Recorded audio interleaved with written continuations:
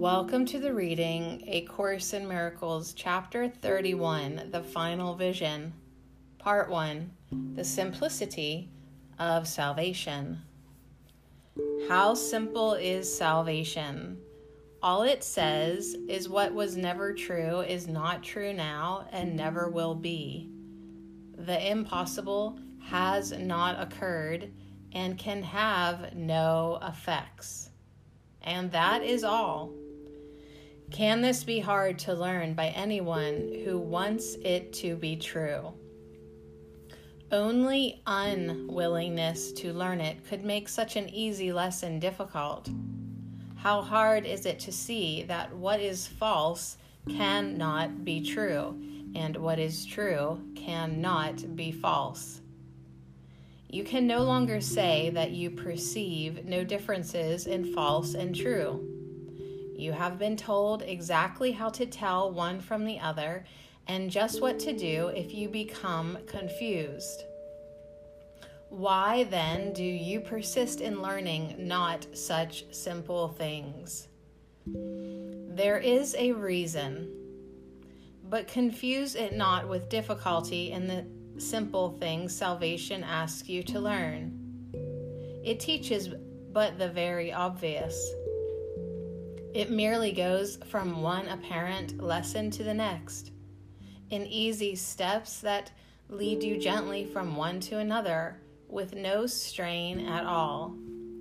This cannot be confusing, yet you are confused. For somehow you believe that what is totally confused is easier to learn and understand. What you have taught yourself is such a giant learning feat, it is indeed incredible. But you accomplished it because you wanted to, and did not pause in diligence to judge it hard to learn or too complex to grasp. No one who understands what you have learned, how carefully you learned it, and the pains to which you went to practice and repeat the lessons endlessly, in every form you could conceive of them, could ever doubt the power of your learning skill. There is no greater power in the world. The world was made by it, and even now depends on nothing else. The lessons you have taught yourself have been so overlearned and fixed, they rise like heavy curtains to obscure the simple and the obvious. Say not you cannot learn them, for your power to learn is strong enough to teach you that your will is not your own. Your thoughts do not belong to you, and even you are someone else. Who could maintain that lessons such as these are easy? Yet you have learned more than this. You have continued, taking every step, however difficult, without complaint, until a world was built that suited you. And every lesson that makes up the world arises from the first accomplishment of learning, an enormity so great the Holy Spirit's voice seems small and still before its magnitude. The world began with one strange lesson, powerful enough to render God forgotten, and his Son an alien to himself, in exile from the home where God himself established him. You who have taught yourself the Son of God is guilty, say not that you cannot learn the simple things salvation teaches you. Learning is an ability you made and gave yourself. It was not made to do the will of God, but to uphold a wish that it could be opposed, and that a will apart from it was yet more real than it. And this has learning sought to demonstrate, and you have learned what it was made to teach. Now does your ancient over-learning stand implacable before the voice of truth, and teach you that its lessons are not true, too hard to learn, too difficult to see, and too opposed to what is really true. Yet you will learn them, for their learning is the only purpose for your learning skill the Holy Spirit sees in all the world. His simple lessons in forgiveness have a power mightier than yours, because they call from God and from yourself to you. Is this a little voice so small and still it cannot rise above the senseless noise of sounds that have no meaning? God willed not his Son forget him, and the power of his will is in the voice that speaks for him. Which lesson will you learn? What outcome is inevitable, sure as God, and far beyond all doubt and question? Can it be your little learning, strange in outcome and incredible in difficulty, will withstand the simple lessons being taught to you in every moment of each day, since time began and learning had been made? The lessons to be learned are only two. Each has its outcome in a different world, and each world follows surely from its source. The certain outcome of the lesson that God's Son is guilty is the world you see. It is a world of terror and despair, nor is there hope of happiness in it. There is no plan for safety you can make that ever will succeed. There is no joy that you can seek for here and hope to find. Yet, this is not the only outcome which your learning can produce. However much you may have overlearned your chosen task, the lessons that reflects the love of God is stronger still, and you will learn God's Son is innocent and see another world. The outcome of the lesson that God's Son is guiltless is a world in which there is no fear, and everything is lit with hope and sparkles with a gentle friendliness. Nothing but calls to you in soft appeal to be your friend and let it join with you. And never does a call remain unheard, misunderstood, nor left unanswered in the self-same tongue in which the call was made.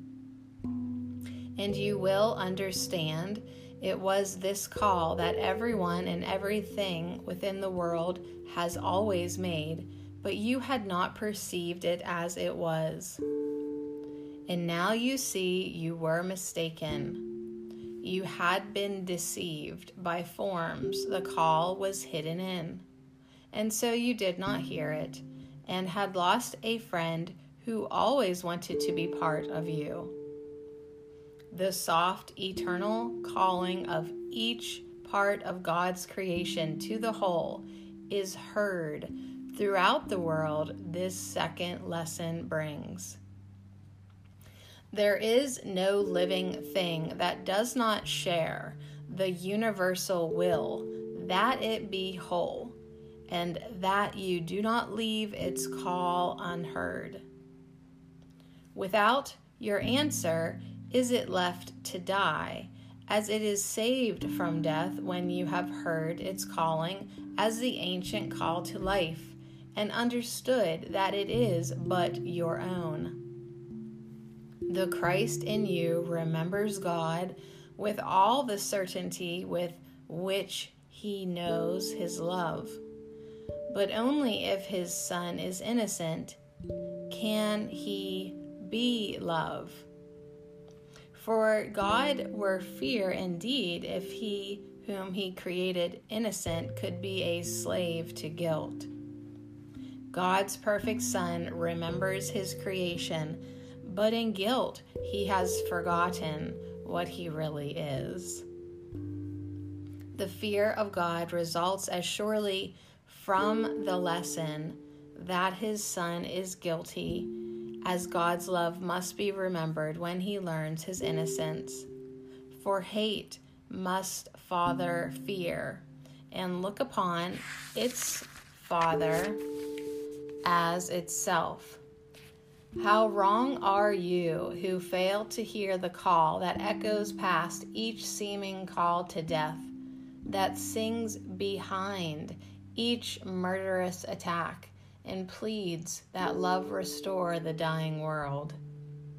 You do not understand who calls to you beyond each form of hate, each call to war. Yet you will recognize him as you give him answer in the language that he calls. He will appear when you have answered him, and you will know in him that God is love. What is temptation but a wish to make the wrong decision on what you would learn and have an outcome that you do not want? It is the recognition that it is a state of mind unwanted that becomes the means whereby the choice is reassessed, another outcome seen to be preferred. You are deceived if you believe you want disaster and disunity and pain. Hear not the call for this within yourself, but listen rather to the deeper call beyond it that appeals for peace and joy. And all the world will give you joy and peace. For as you hear, you answer. And behold, your answer is the proof of what you learned. Its outcome is the world you look upon. Let us be still an instant and forget all things we ever learned, all thoughts we had, and every preconception that we hold of what things mean and what their purpose is. Let us remember not our own ideas of what the world is for. We do not know. Let every image held of everyone be loosened from our minds and swept away. Be innocent of judgment, unaware of any thoughts of evil or of good that ever crossed your mind of anyone. Now do you know him not, but you are free to learn of him and learn of him anew. Now he is born again to you, and you are born again to him, without the past that sentenced him to die, and you with him. Now is he free to live as you are free, because an ancient learning passed away and left a place for truth to be reborn.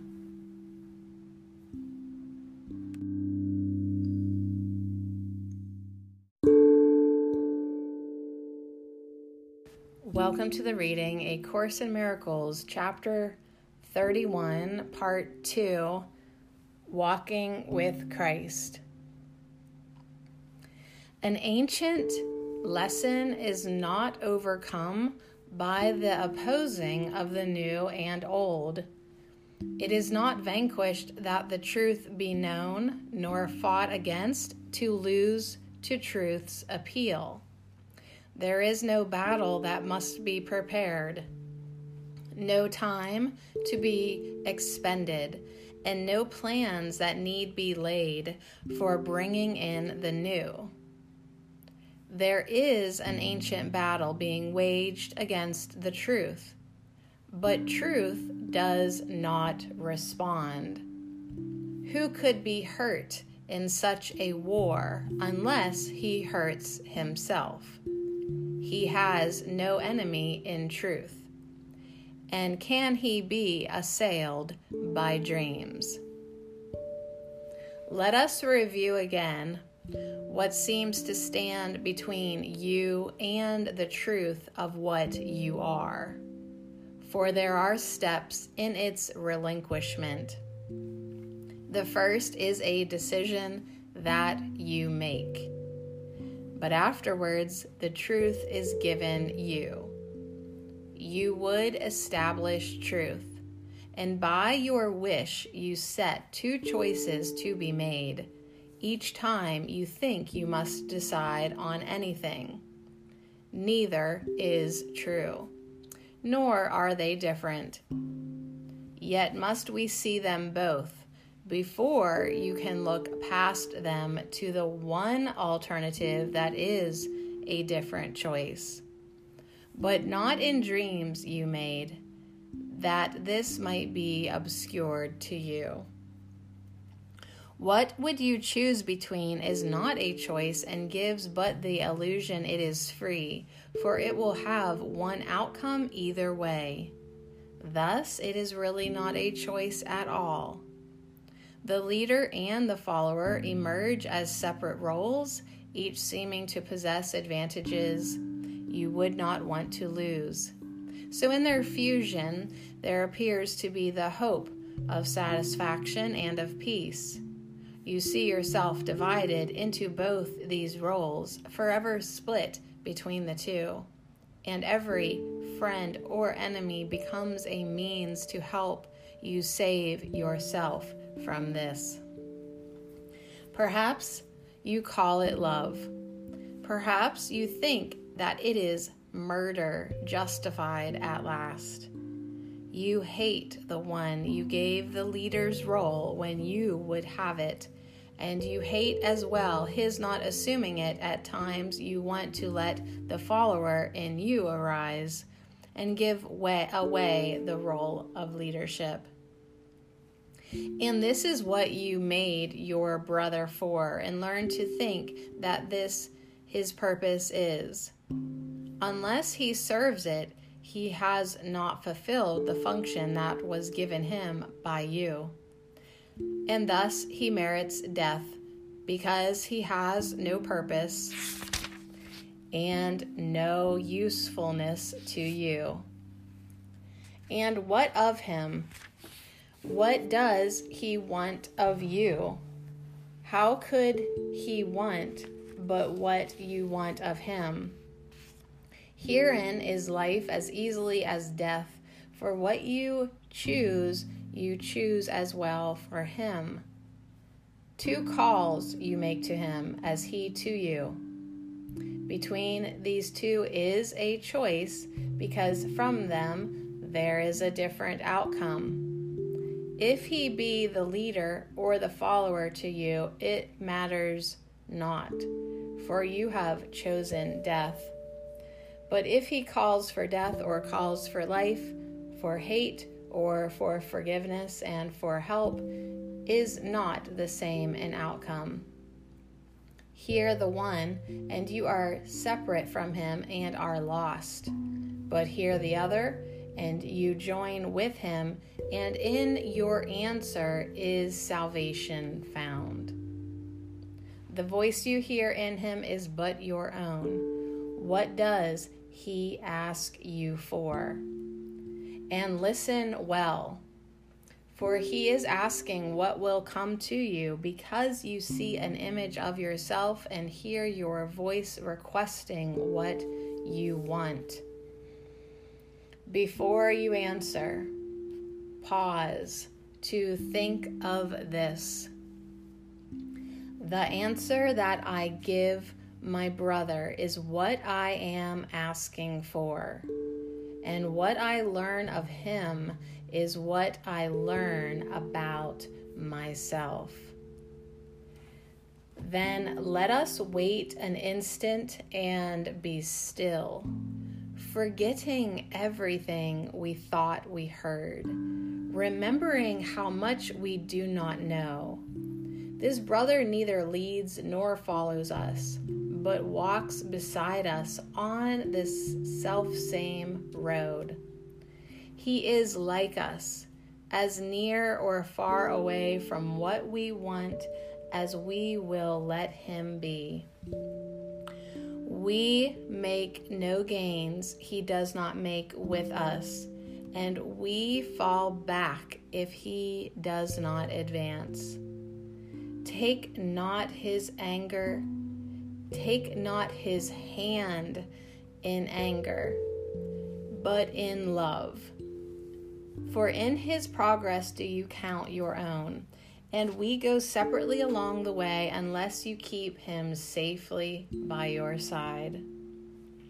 Because he is your equal in God's love, you will be saved from all appearances and answer to the Christ who calls to you. Be still and listen. Think not ancient thoughts. Forget the dismal lessons that you learned about this Son of God who calls to you. Christ calls to all with equal tenderness, seeing no leaders and no followers, and hearing but one answer to them all. Because he hears one voice, he cannot hear a different answer from the one he gave when God appointed him his only Son. Be very still an instant. Come without all thought of what you ever learned before, and put aside all images you made. The old will fall away before the new without your opposition or intent. There will be no attack upon the things you thought were precious and in need of care. There will be no assault upon your wish to hear a call that never has been made. Nothing will hurt you in this holy place, to which you come to listen silently and learn the truth of what you really want. No more than this will you be asked to learn. But as you hear it, you will understand you need but come away without the thoughts you did not want, and that were never true. Forgive your brother all appearances that are but ancient lessons you have taught yourself about the sinfulness in you.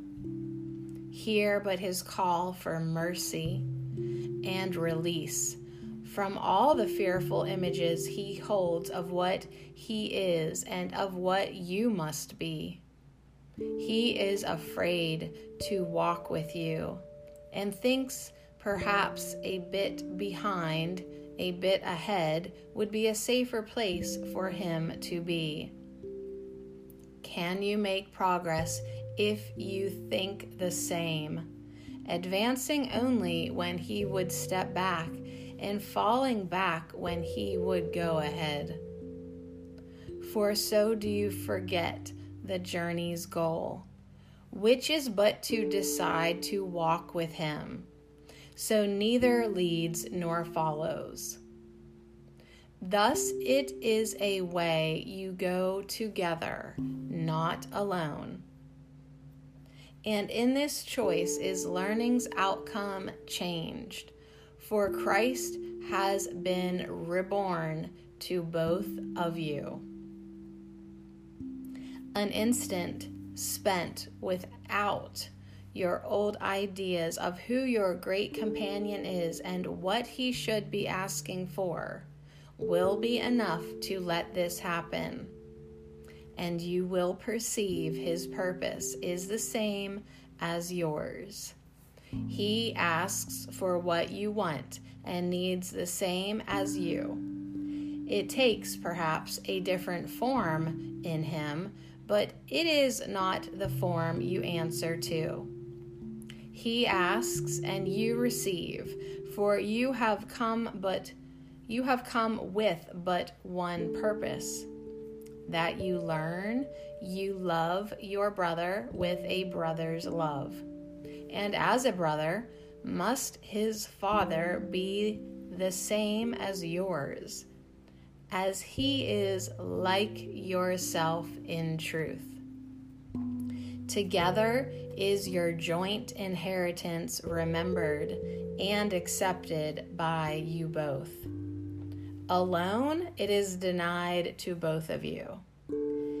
Is it not clear that while you still insist on leading or on following, you think you walk alone with no one by your side? This is the road to nowhere, for the light cannot be given while you walk alone, and so you cannot see which way you go. And thus there is confusion and a sense of endless doubting as you stagger back and forward in the darkness and alone. Yet these are but appearances of what the journey is and how it must be made. For next to you is one who holds the light before you, so that every step is made in certainty and sureness of the road. A blindfold can indeed obscure your sight, but cannot make the way itself grow dark. And he who travels with you has the light.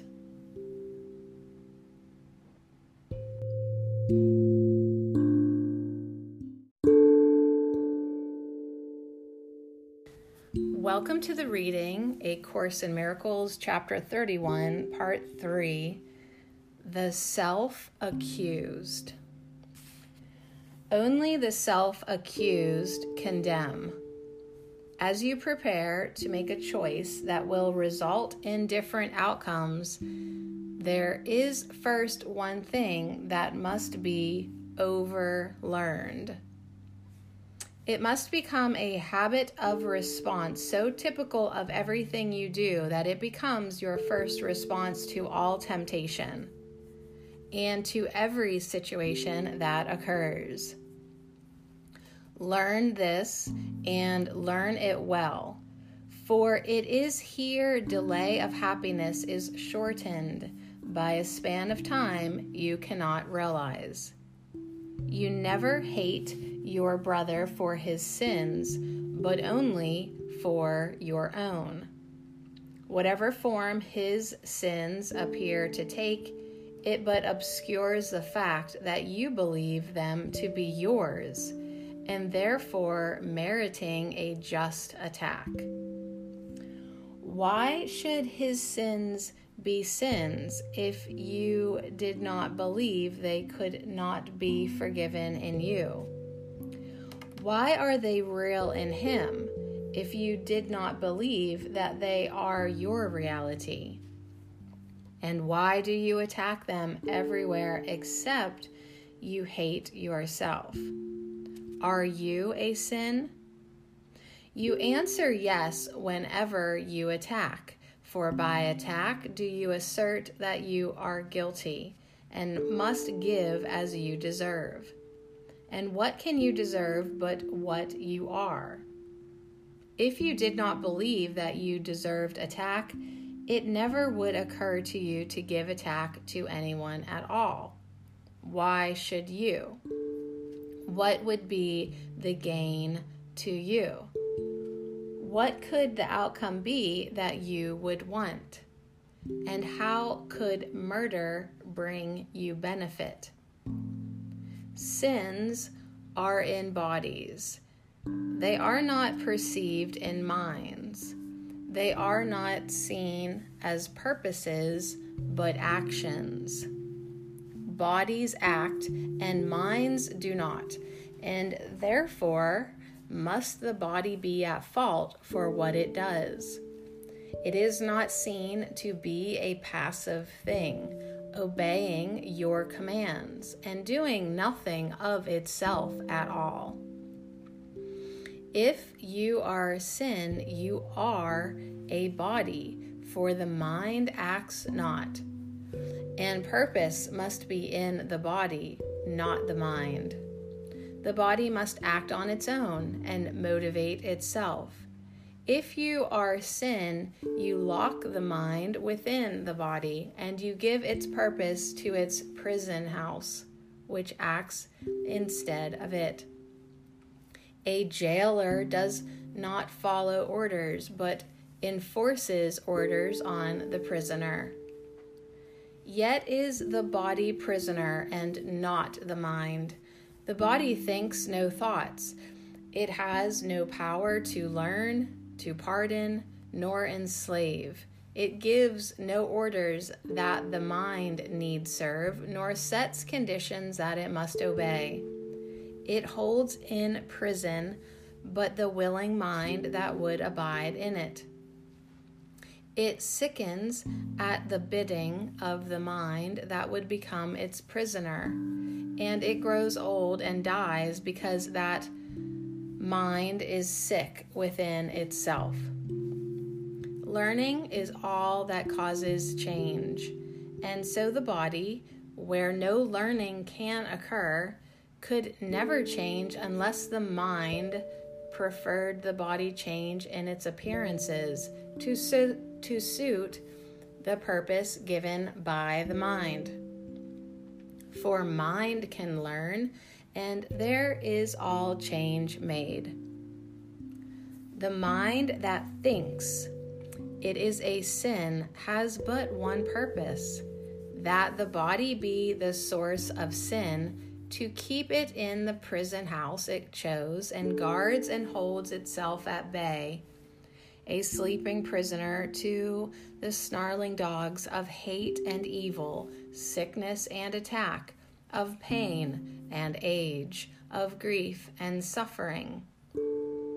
Here are the thoughts of sacrifice preserved, for here guilt rules, and orders that the world be like itself, a place where nothing can find mercy, nor survive the ravages of fear except in murder and in death. For here are you made sin, and sin cannot abide the joyous and the free, for they are enemies which sin must kill. In death is sin preserved, and those who think that they are sin must die for what they think they are. Let us be glad that you will see what you believe, and that it has been given you to change what you believe. The body will but follow. It can never lead you where you would not be. It does not guard your sleep, nor interfere with your awakening.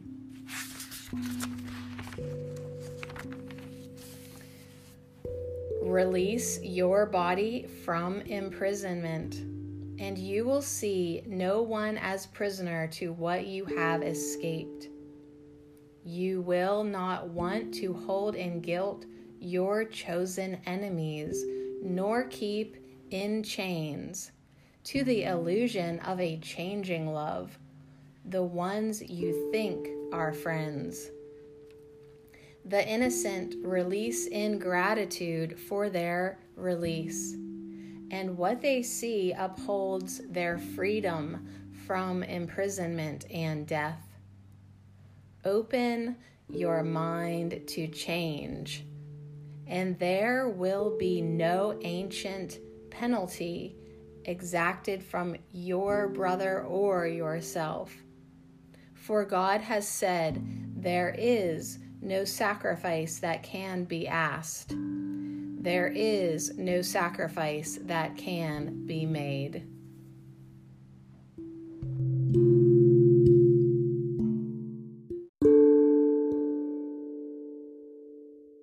Welcome to the reading, A Course in Miracles, Chapter 31, Part 4, The Real alternative.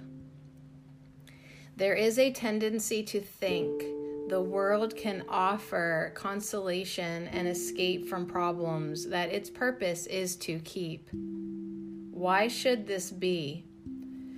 Because it is a place where choice among illusions seems to be the only choice, and you are in control of outcomes of your choosing. Thus you think within the narrow band from birth to death, a little time is given you to use for you alone, a time when everyone conflicts with you, but you can choose which road will lead you out of conflict and away from difficulties that concern you not. Yet they are your concern. How then can you escape from them by leaving them behind? What must go with you, you will take with you whatever road you choose to walk along. Real choice is no illusion, but the world has none to offer, and its roads but lead to disappointment, nothingness, and death. There is no choice in its alternatives. Seek not escape from problems here. The world was made that problems could not be escaped. Be not deceived by all the different names its roads are given. They have but one end, and each is but the means to gain that end. For it is here that all its roads will lead, however differently they seem to start, however differently they seem to go. Their end is certain, for there is no choice among them. All of them will lead to death. On some you travel gaily for a while before the bleakness enters, and on some the thorns are felt at once. The choice is not what will the ending be, but when it comes. There is no choice where every end is sure. Perhaps you would prefer to try them all before you really learn they are but one. The roads this world can offer seem to be quite large in number, but the time must come when everyone begins to see how like they are to one another. Men have died on seeing this because they saw no way except the pathways offered by the world, and learning they led nowhere, lost their hope. And yet this was the time they could have learned their greatest lesson. All must reach this point and go beyond it. It is true indeed there is no choice at all within the world. But this is not the lesson in itself. The lesson has a purpose, and in this you come to understand what it is for. Why would you seek to try another road, another person, or another place when you have learned the way the lesson starts, but do not yet perceive what it is for? Its purpose is the answer to the search that all must undertake who still believe there is another answer to be found. Learn now, without despair. There is no hope of answer in the world. But do not judge the lesson that is but begun with this. Seek not another signpost in the world that seems to point to still another road. No longer look for hope where there is none.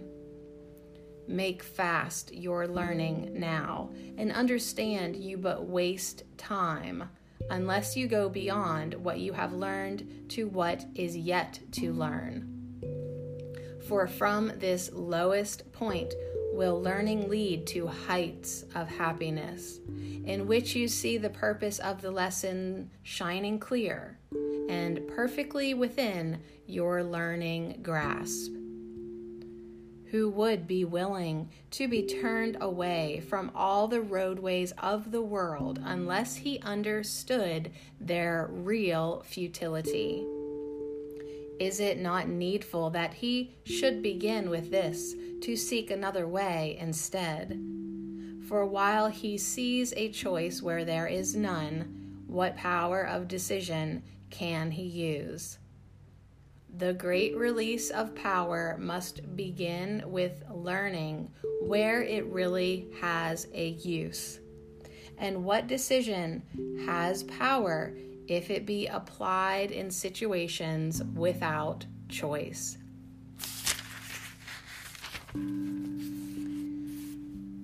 The learning that the world can offer but one choice, no matter what its form may be, is the beginning of acceptance that there is a real alternative instead. To fight against this step is to defeat your purpose here. You did not come to learn to find a road the world does not contain. The search for different pathways in the world is but the search for different forms of truth, and this would keep the truth from being reached. Think not that happiness is ever found by following a road away from it. This makes no sense and cannot be the way. To you who seem to find this course to be too difficult to learn, let me repeat that to achieve a goal, you must proceed in its direction, not away from it. And every road that leads the other way will not advance the purpose to be found. If this be difficult to understand, then is this course impossible to learn. But only then, for otherwise it is a simple teaching in the obvious. There is a choice that you have power to make when you have seen the real alternatives. Until that point is reached, you have no choice, and you can but decide how you would choose the better to deceive yourself again.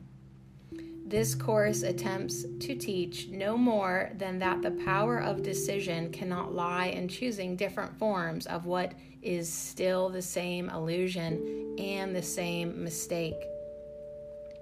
All choices in the world depend on this. You must choose between your brother and yourself, and you will gain as much as he will lose, and what you lose is what is given him.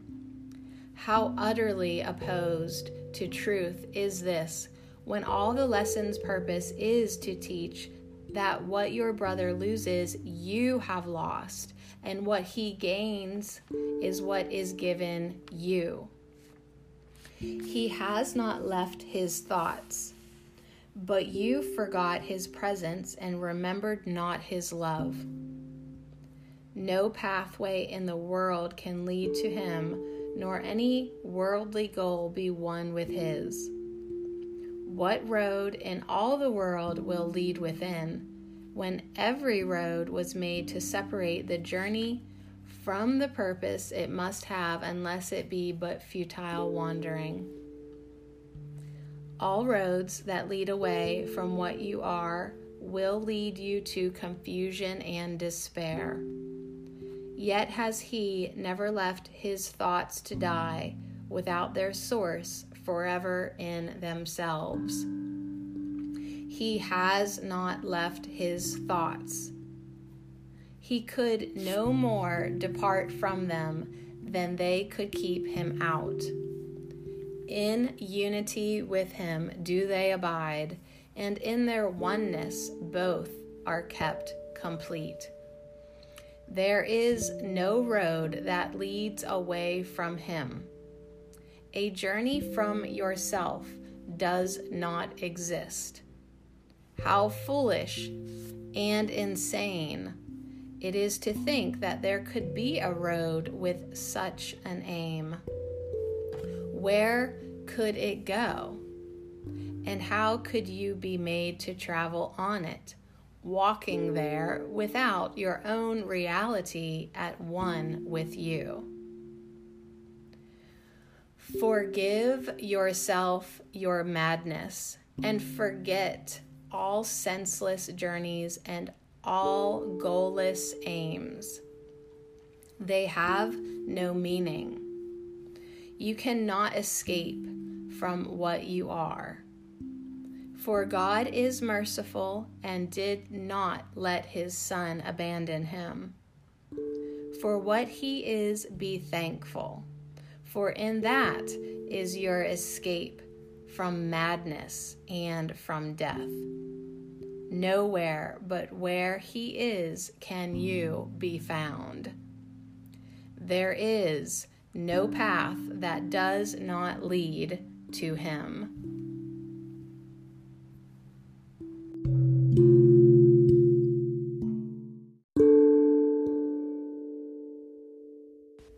Welcome to the reading, A Course in Miracles, Chapter 31, Part 5, Self-Concept versus Self. The learning of the world is built upon a concept of the self, adjusted to the world's reality. It fits it well, for this an image is that suits a world of shadows and illusions. Here it walks at home, where what it sees is one with it. The building of a concept of the self is what the learning of the world is for. This is its purpose, that you come without a self and make one as you go along. And by the time you reach maturity, you have perfected it to meet the world on equal terms at one with its demands. A concept of the self is made by you. It bears no likeness to yourself at all. It is an idol, made to take the place of your reality as Son of God. The concept of the self the world would teach is not the thing that it appears to be, for it is made to serve two purposes, but one of which the mind can recognize. The first presents the face of innocence, the aspect acted on. It is this face that smiles and charms and even seems to love. It searches for companions and it looks, at times with pity, on the suffering and sometimes offers solace. It believes that it is good within an evil world. This aspect can grow angry, for the world is wicked and unable to provide the love and shelter innocence deserves. And so this face is often wet with tears at the injustices the world accords to those who would be generous and good. This aspect never makes the first attack, but every day 100 little things make small assaults upon its innocence, provoking it to irritation and, at last, to open insult and abuse. The face of innocence, the concept of the self so proudly wears, can tolerate attack in self-defense, for it is not a well-known fact the world deals harshly with defenseless innocence. No one who makes a picture of himself omits this face, for he has need of it. The other side he does not want to see. Yet it is here the learning of the world has set its sights, for it is here the world's reality is set. To see to it the idol lasts. Beneath the face of innocence there is a lesson that the concept of the self was made to teach. It is a lesson in a terrible displacement and a fear so devastating that the face that smiles above it must forever look away, lest it perceive the treachery it hides. The lesson teaches this: I am the thing you made of me, and as you look on me, you stand condemned because of what I am. On this conception of the self, the world smiles with approval, for it guarantees the pathways of the world are safely kept, and those who walk on them will not escape. Here is the central lesson that ensures your brother is condemned eternally. For what you are has now become his sin. For this is no forgiveness possible. No longer does it matter what he does, for your accusing finger points to him, unwavering and deadly in its aim. It points to you as well, but this is kept still deeper in the mists below the face of innocence. And in these shrouded vaults are all his sins and yours preserved and kept in darkness, where they cannot be perceived as errors, which the light would surely show. You can be neither blamed for what you are, nor can you change the things it makes you do. Your brother then is a symbol of your sins to you, who are but silently and yet with ceaseless urgency condemning still your brother for the hated thing you are. Concepts are learned. They are not natural. Apart from learning, they do not exist. They are not given, so they must be made. Not one of them is true, and many come from feverish imaginations, hot with hatred and distortions born of fear. What is a concept but a thought to which its maker gives a meaning of his own? Concepts maintain the world, but they cannot be used to demonstrate the world is real. For all of them are made within the world, born in its shadow, growing in its ways, and finally maturing in its thought. They are ideas of idols, painted with the brushes of the world, which cannot make a single picture representing truth. A concept of the self is meaningless, for no one here can see what it is for, and therefore cannot picture what it is. Yet is all learning that the world directs begun and ended with the single aim of teaching you this concept of yourself, that you will choose to follow this world's laws and never seek to go beyond its roads nor realize the way you see yourself. Now must the Holy Spirit find a way to help you see this concept of the self must be undone if any peace of mind is to be given you. Nor can it be unlearned except by lessons aimed to teach that you are something else. For otherwise, you would be asked to make exchange of what you now believe for total loss of self, and greater terror would arise in you. Thus are the Holy Spirit's lesson plans arranged in easy steps, that though there be some lack of ease at times and some distress, there is no shattering of what was learned, but just a retranslation of what seems to be the evidence on its behalf. Let us consider then what proof there is that you are what your brother made of you. For even though you do not yet perceive that this is what you think, you surely learn by now that you behave as if it were. Does he react for you? And does he know exactly what would happen? Can he see your future and ordain before it comes what you should do in every circumstance? He must have made the world as well as you to have such prescience in the things to come. That you are what your brother made of you seems most unlikely. Even if he did, who gave the face of innocence to you? Is this your contribution? Who is then the you who made it? And who is deceived by all your goodness and attacks it so? Let us forget the concept's foolishness and merely think of this. There are two parts to what you think yourself to be, If one were generated by your brother, who was there to make the other? And from whom must something be kept hidden? If the world be evil, there is still no need to hide what you are made of. Who is there to see? And what but is attacked could need defense? Perhaps the reason why this concept must be kept in darkness is that, in the light, the one who would not think it true is you. And what would happen to the world you see if all its underpinnings were removed? Your concept of the world depends upon this concept of the self, and both would go if either one were ever raised to doubt.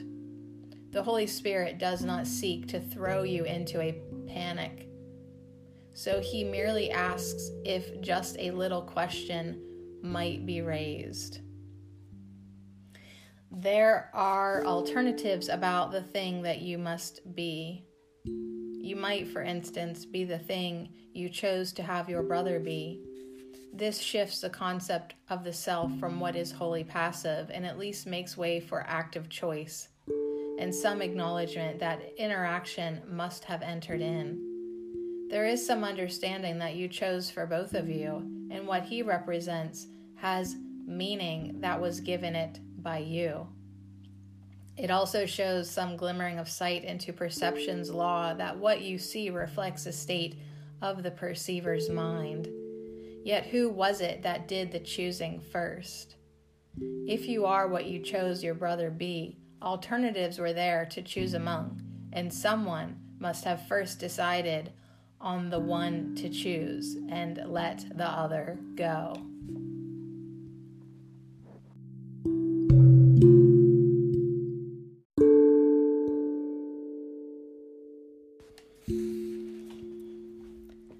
Although this step has gains, it does not yet approach a basic question. Something must have gone before these concepts of the self, and something must have done the learning which gave rise to them. Nor can this be explained by either view. The main advantage of the shifting to the second from the first is that you somehow entered in the choice by your decision, but this gain is paid in almost equal loss, for now you stand accused of guilt for what your brother is, and you must share his guilt because you chose it for him in the image of your own. While only he was treacherous before, now must you be condemned along with him. The concept of the self has always been the great preoccupation of the world, and everyone believes that he must find the answer to the riddle of himself. Salvation can be seen as nothing more than the escape from concepts. It does not concern itself with content of the mind, but with the simple statement that it thinks. And what can think has choice can be shown that different thoughts have different consequence. So it can learn that everything it thinks reflects the deep confusion that it feels about how it was made and what it is. And vaguely does the concept of the self appear to answer what it does not know. Seek not yourself in symbols. There can be no concept that can stand for what you are. What matters it which concept you accept while you perceive a self that interacts with evil and reacts to wicked things. Your concept of yourself will still remain quite meaningless, and you will not perceive that you can interact but with yourself.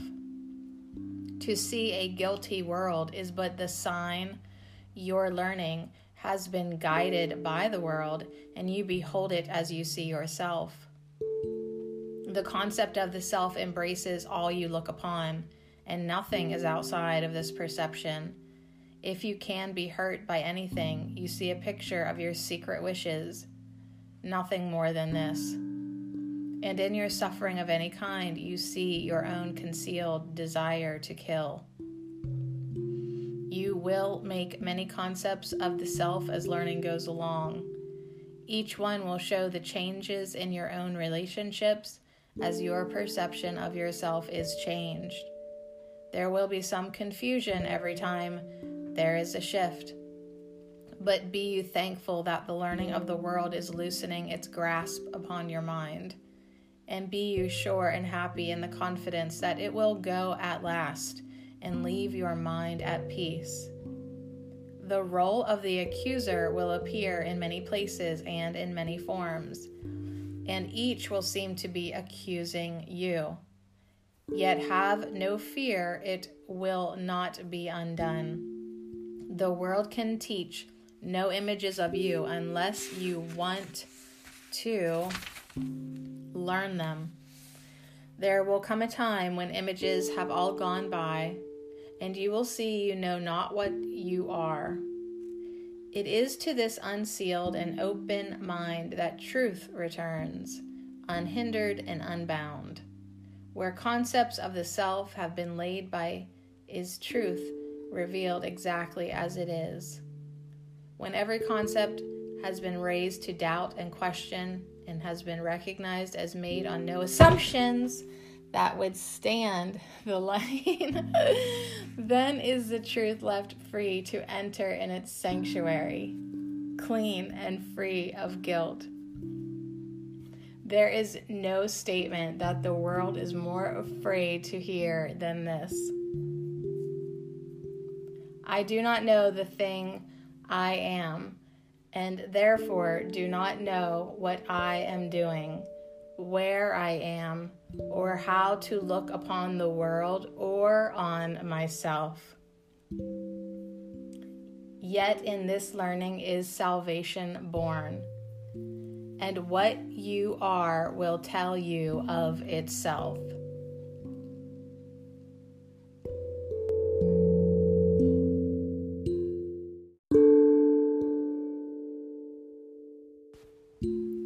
Welcome to the reading A Course in Miracles, Chapter 31, Part 6, Recognizing the Spirit. You see the flesh or recognize the spirit. There is no compromise between the two. If one is real, the other must be false, for what is real denies its opposite. There is no choice in vision but this one. What you decide in this determines all you see and think is real and hold as true.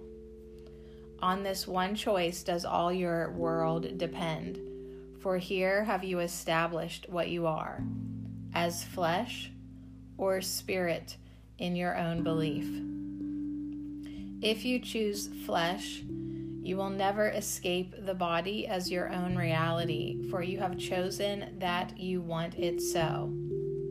But choose the spirit, and all heaven bends to touch your eyes and bless your holy sight, that you may see the world of flesh no more except to heal and comfort and to bless. Salvation is undoing. If you choose to see the body, you behold a world of separation, unrelated things and happenings that make no sense at all. This one appears and disappears in death. That one is doomed to suffer and loss. And no one is exactly as he was an instant previous, nor will he be the same as he is now an instant hence. Who could have trust where so much change is seen? For who is worthy if he be but dust? Salvation is undoing all of this. For constancy arises in the sight of those whose eyes salvation has released from looking at the cost of keeping guilt, because they chose to let it go instead. Salvation does not ask that you behold the spirit and perceive the body not. It merely asks that this should be your choice. For you can see the body without help, but do not understand how to behold a world apart from it. It is your world salvation will undo and let you see another world your eyes could never find. Be not concerned how this could ever be. You do not understand how what you see arose to meet your sight. For if you did, it would be gone. The veil of ignorance is drawn across the evil and the good, and must be passed that both may disappear, so that perception finds no hiding place. How is this done? It is not done at all. What could there be within the universe that God created that must still be done? Only in arrogance could you conceive that you must make the way to heaven plain. The means are given you by which to see the world that will replace the one you made. Your will be done. In heaven as on earth, this is forever true. It matters not where you believe you are, nor what you think the truth about yourself must really be. It makes no difference what you look upon, nor what you choose to feel or think or wish. For God himself has said, "Your will be done," and it is done to you accordingly. You who believe that you can choose to see the Son of God as you would have him be, forget not that no concept of yourself will stand against the truth of what you are. Undoing truth would be impossible, but concepts are not difficult to change. One vision, clearly seen, that does not fit the picture as it was perceived before will change the world for eyes that learn to see, because the concept of the self has changed. Are you invulnerable? Then the world is harmless in your sight. Do you forgive? Then is the world forgiving, for you have forgiven it its trespasses, and so it looks on you with eyes that see as yours. Are you a body? So is all the world perceived as treacherous and out to kill. Are you a spirit, deathless and without the promise of corruption and the stain of sin upon you? So the world is seen as stable, fully worthy of your trust, a happy place to rest in for a while, where nothing need be feared, but only loved. Who is unwelcome to the kind in heart, and what could hurt the truly innocent? Your will be done, you holy child of God. It does not matter if you think you are in earth or heaven. What your Father wills of you can never change. The truth in you remains as radiant as a star, as pure as light, as innocent as love itself. And you are worthy that your will be done.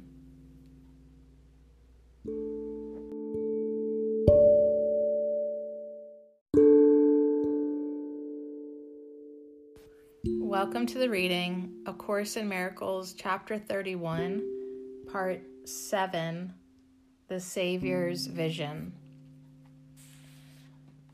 Learning is change. Salvation does not seek to use a means as yet too alien to your thinking to be helpful, nor to make the kinds of change you could not recognize. Concepts are needed while perception lasts, and changing concepts is salvation's task. For it must deal in contrasts, not in truth, which has no opposite and cannot change. In this world, concepts are the guilty, bad, the good are innocent, and while no one here but holds a concept of himself in which he counts the good to pardon him the bad, nor does he trust the good in anyone, believing that the bad must lurk behind. This concept emphasizes treachery, and trust becomes impossible, nor could it change while you perceive the bad in you.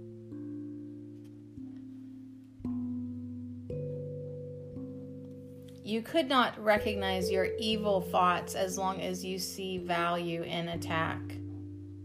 You will perceive them sometimes, but will not see them as meaningless. And so they come in fearful form, with content still concealed, to shake your sorry concept of yourself and blacken it with still another crime. You cannot give yourself your innocence, for you are too confused about yourself. But should one brother dawn upon your sight as wholly worthy of forgiveness, then your concept of yourself is wholly changed. Your evil thoughts have been forgiven with his, because you let them all affect you not. No longer do you choose that you should be the sign of evil and of guilt in him. And as you give your trust to what is good in him, you give it to the good in you. In terms of concepts, it is thus you see him more than just a body, for the good is never what the body seems to be. The actions of the body are perceived as coming from the baser part of you, and thus of him as well. By focusing upon the good in him, the body grows decreasingly persistent in your sight, and will at length be seen as little more than just a shadow circling round the good. And this will be your concept of yourself when you have reached the world beyond the sight your eyes alone can offer you to see. For you will not interpret what you see without the aid that God has given you. And in his sight there is another world.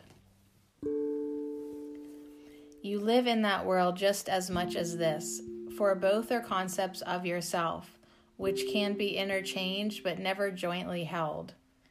The contrast is far greater than you think, for you will love this concept of yourself, because it was not made for you alone. Born as a gift for someone not perceived to be yourself, it has been given you. For your forgiveness offered unto him has been accepted now for both of you. Have faith in him who walks with you, so that your fearful concept of yourself may change. And look upon the good in him, that you may not be frightened by your evil thoughts, because they do not cloud your view of him. And all this shift requires is that you be willing that this happy change occur. No more than this is asked. On its behalf, remember what the concept of yourself that now you hold has brought you in its wake, and welcome the glad contrast offered you.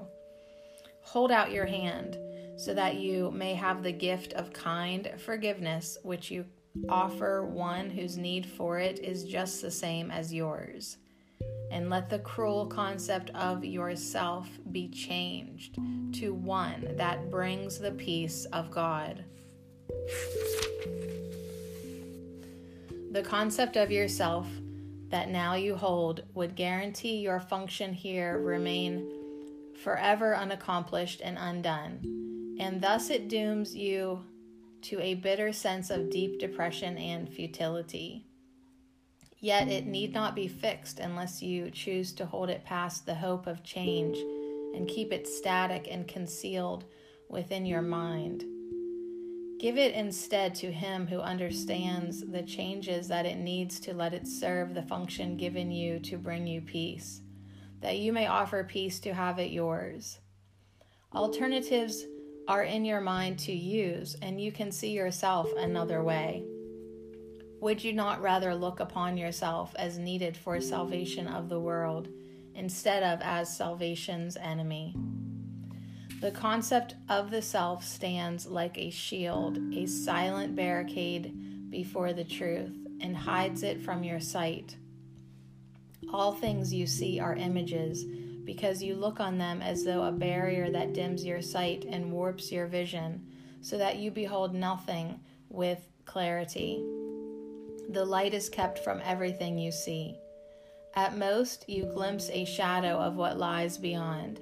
At least, you merely look on darkness and perceive the terrified imaginings that come from guilty thoughts and concepts born of fear. And what you see is hell, for fear is hell. All that is given you is for release. The sight, the vision, and the inner guide all lead you out of hell with those you love beside you, and the universe with them. Behold your role within the universe. To every part of true creation has the Lord of love and life entrusted all salvation from the misery of hell. And to each one has he allowed the grace to be a savior to the holy ones, especially entrusted to his care. And this he learns when he first looks upon one brother as he looks upon himself, and sees the mirror of himself in him. Thus is the concept of himself laid by, for nothing stands between his sight and what he looks upon, to judge what he beholds. And in this single vision does he see the face of Christ, and understand he looks on everyone as he beholds this one. For there is light where darkness was before, and now the veil is lifted from his sight. The veil across the face of Christ, the fear of God and of salvation, and the love of guilt and death, they are all different names for just one error. That there is a space between you and your brother, kept apart by an illusion of yourself that holds him off from you and you away from him. The sword of judgment is the weapon that you give to the illusion of yourself, that it may fight to keep the space that holds your brother off unoccupied by love. Yet while you hold this sword, you must perceive the body as yourself, for you are bound to separation from the sight of him who holds the mirror to another view of what he is, and thus what you must be. What is temptation but the wish to stay in hell and misery? And what could this give rise to but an image of yourself that can be miserable and remain in hell and torment? Who has learned to see his brother not as this has saved himself, and thus is he a savior to the rest?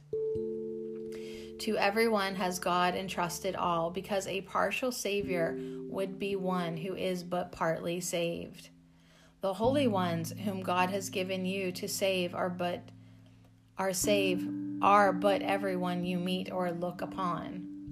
Not knowing who they are, all those you saw an instant and forgot, and those you knew a long while since, and those you will yet meet, the unremembered and the not yet born. For God has given you his Son to save from every concept that he ever held. Yet while you wish to stay in hell, how could you be the Savior of the Son of God? How would you know his holiness while you see him apart from yours? For holiness is seen through holy eyes that look upon the innocence within, and thus expect to see it everywhere. And so they call it forth in everyone they look upon, that he may be what they expect of him. This is the Savior's vision, that he see his innocence in all he looks upon, and see his own salvation everywhere. He holds no concept of himself between his calm and open eyes and what he sees. He brings the light to what he looks upon, that he may see it as it really is. Whatever form temptation seems to take, it always but reflects a wish to be a self that you are not. And from that wish, a concept arises, teaching that you are the thing you wish to be. It will remain your concept of yourself until the wish that fathered it no longer is held dear. But while you cherish it, you will behold your brother in the likeness of the self whose image has the wish begot of you. For seeing can but represent a wish, because it has no power to create. Yet it can look with love or look with hate, depending only on the simple choice of whether you would join with what you see or keep yourself apart and separate. The Savior's vision is as innocent of what your brother is as it is free of any judgment made upon yourself. It sees no past in anyone at all. and thus it serves a wholly open mind, unclouded by old concepts, and prepared to look on only what the present holds. It cannot judge because it does not know. And recognizing this, it merely asks, "What is the meaning of what I behold?" Then is the answer given, and the door held open for the face of Christ to shine upon the one who asks, in innocence, to see beyond the veil of old ideas and ancient concepts held so long and dear against the vision of the Christ in you. Be vigilant against temptation, then, remembering that it is but a wish, insane and meaningless, to make yourself a thing that you are not. And think as well upon the thing that you would be instead. It is a thing of madness, pain, and death, a thing of treachery and black despair, of failing dreams and no remaining hope except to die and end the dream of fear. This is temptation, nothing more than this. Can this be difficult to choose against? Consider what temptation is, and see the real alternatives you choose between. There are but two. Be not deceived by what appears as many choices. There is hell or heaven, and of these you choose but one. Let not the world's light given unto you be hidden from the world. It needs the light, for it is dark indeed, and men despair because the Savior's vision is withheld, and what they see is death. Their Savior stands, unknowing and unknown, beholding them with eyes unopened, and they cannot see until he looks on them with seeing eyes and offers them forgiveness with his own. Can you, to whom God says, "Release my son," be tempted not to listen, when you learn that it is you for whom he asks release? And what but this is what this course would teach? And what but this is there for you to learn?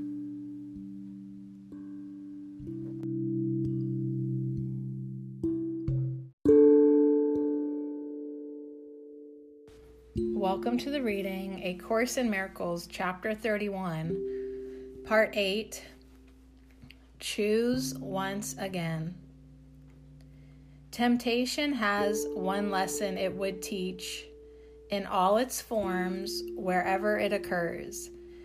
It would persuade the Holy Son of God he is a body, born in what must die, unable to escape its frailty, and bound by what it orders him to feel. It sets the limits on what he can do. Its power is the only strength he has. His grasp cannot exceed its tiny reach. Would you be this, if Christ appeared to you in all his glory, asking you but this? Choose once again if you would take your place among the saviors of the world, or would remain in hell and hold your brothers there. For he has come and he is asking this.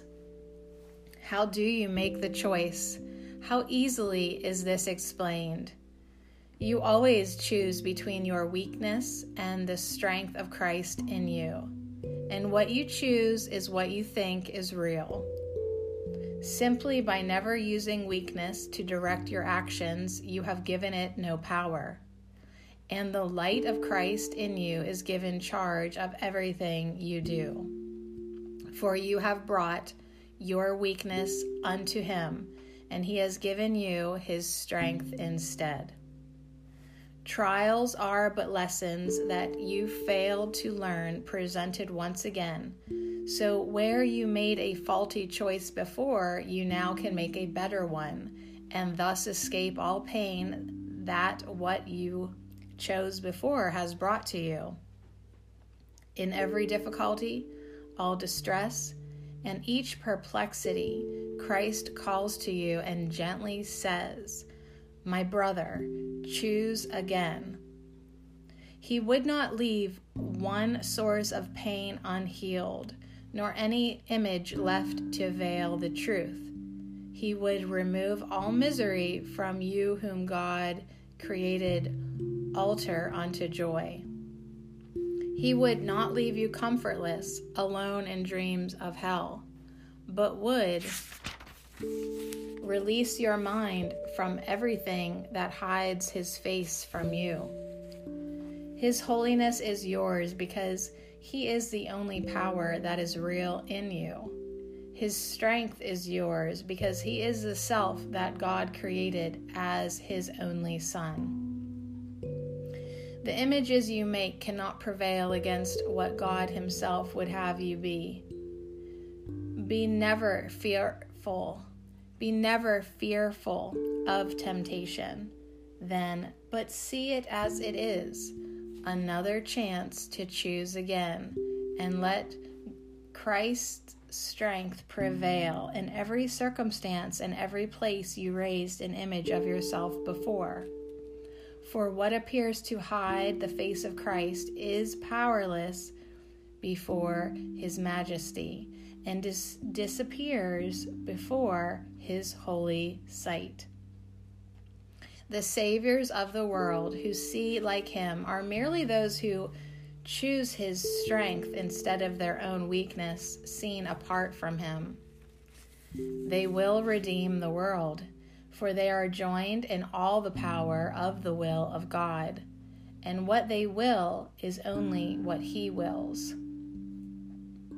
Learn, then, the happy habit of response to all temptation to perceive yourself as weak and miserable with these words: I am as God created me. His Son can suffer nothing, and I am his Son. Thus is Christ's strength invited to prevail, replacing all your weakness with the strength that comes from God and that can never fail. And thus are miracles as natural as fear and agony appeared to be before the choice for holiness was made. For in that choice are false distinctions gone, illusory alternatives laid by, and nothing left to interfere with truth. You are as God created you, and so is every living thing you look upon, regardless of the images you see. What you behold as sickness and as pain, as weakness and as suffering and loss, is but temptation to perceive yourself defenseless and in hell. Yield not to this, and you will see all pain in every form wherever it occurs but disappear as mists before the sun. A miracle has come to heal God's Son and close the door upon his dreams of weakness, opening the way to his salvation and release. Choose once again what you would have him be, remembering that every choice you make establishes your own identity as you will see it and believe it is. Deny me not the little gift I ask, when in exchange I lay before your feet the peace of God, and power to bring this peace to everyone who wanders in the world uncertain, lonely, and in constant fear. For it is given you to join with him, and through the Christ in you unveil his eyes, and let him look upon the Christ in him.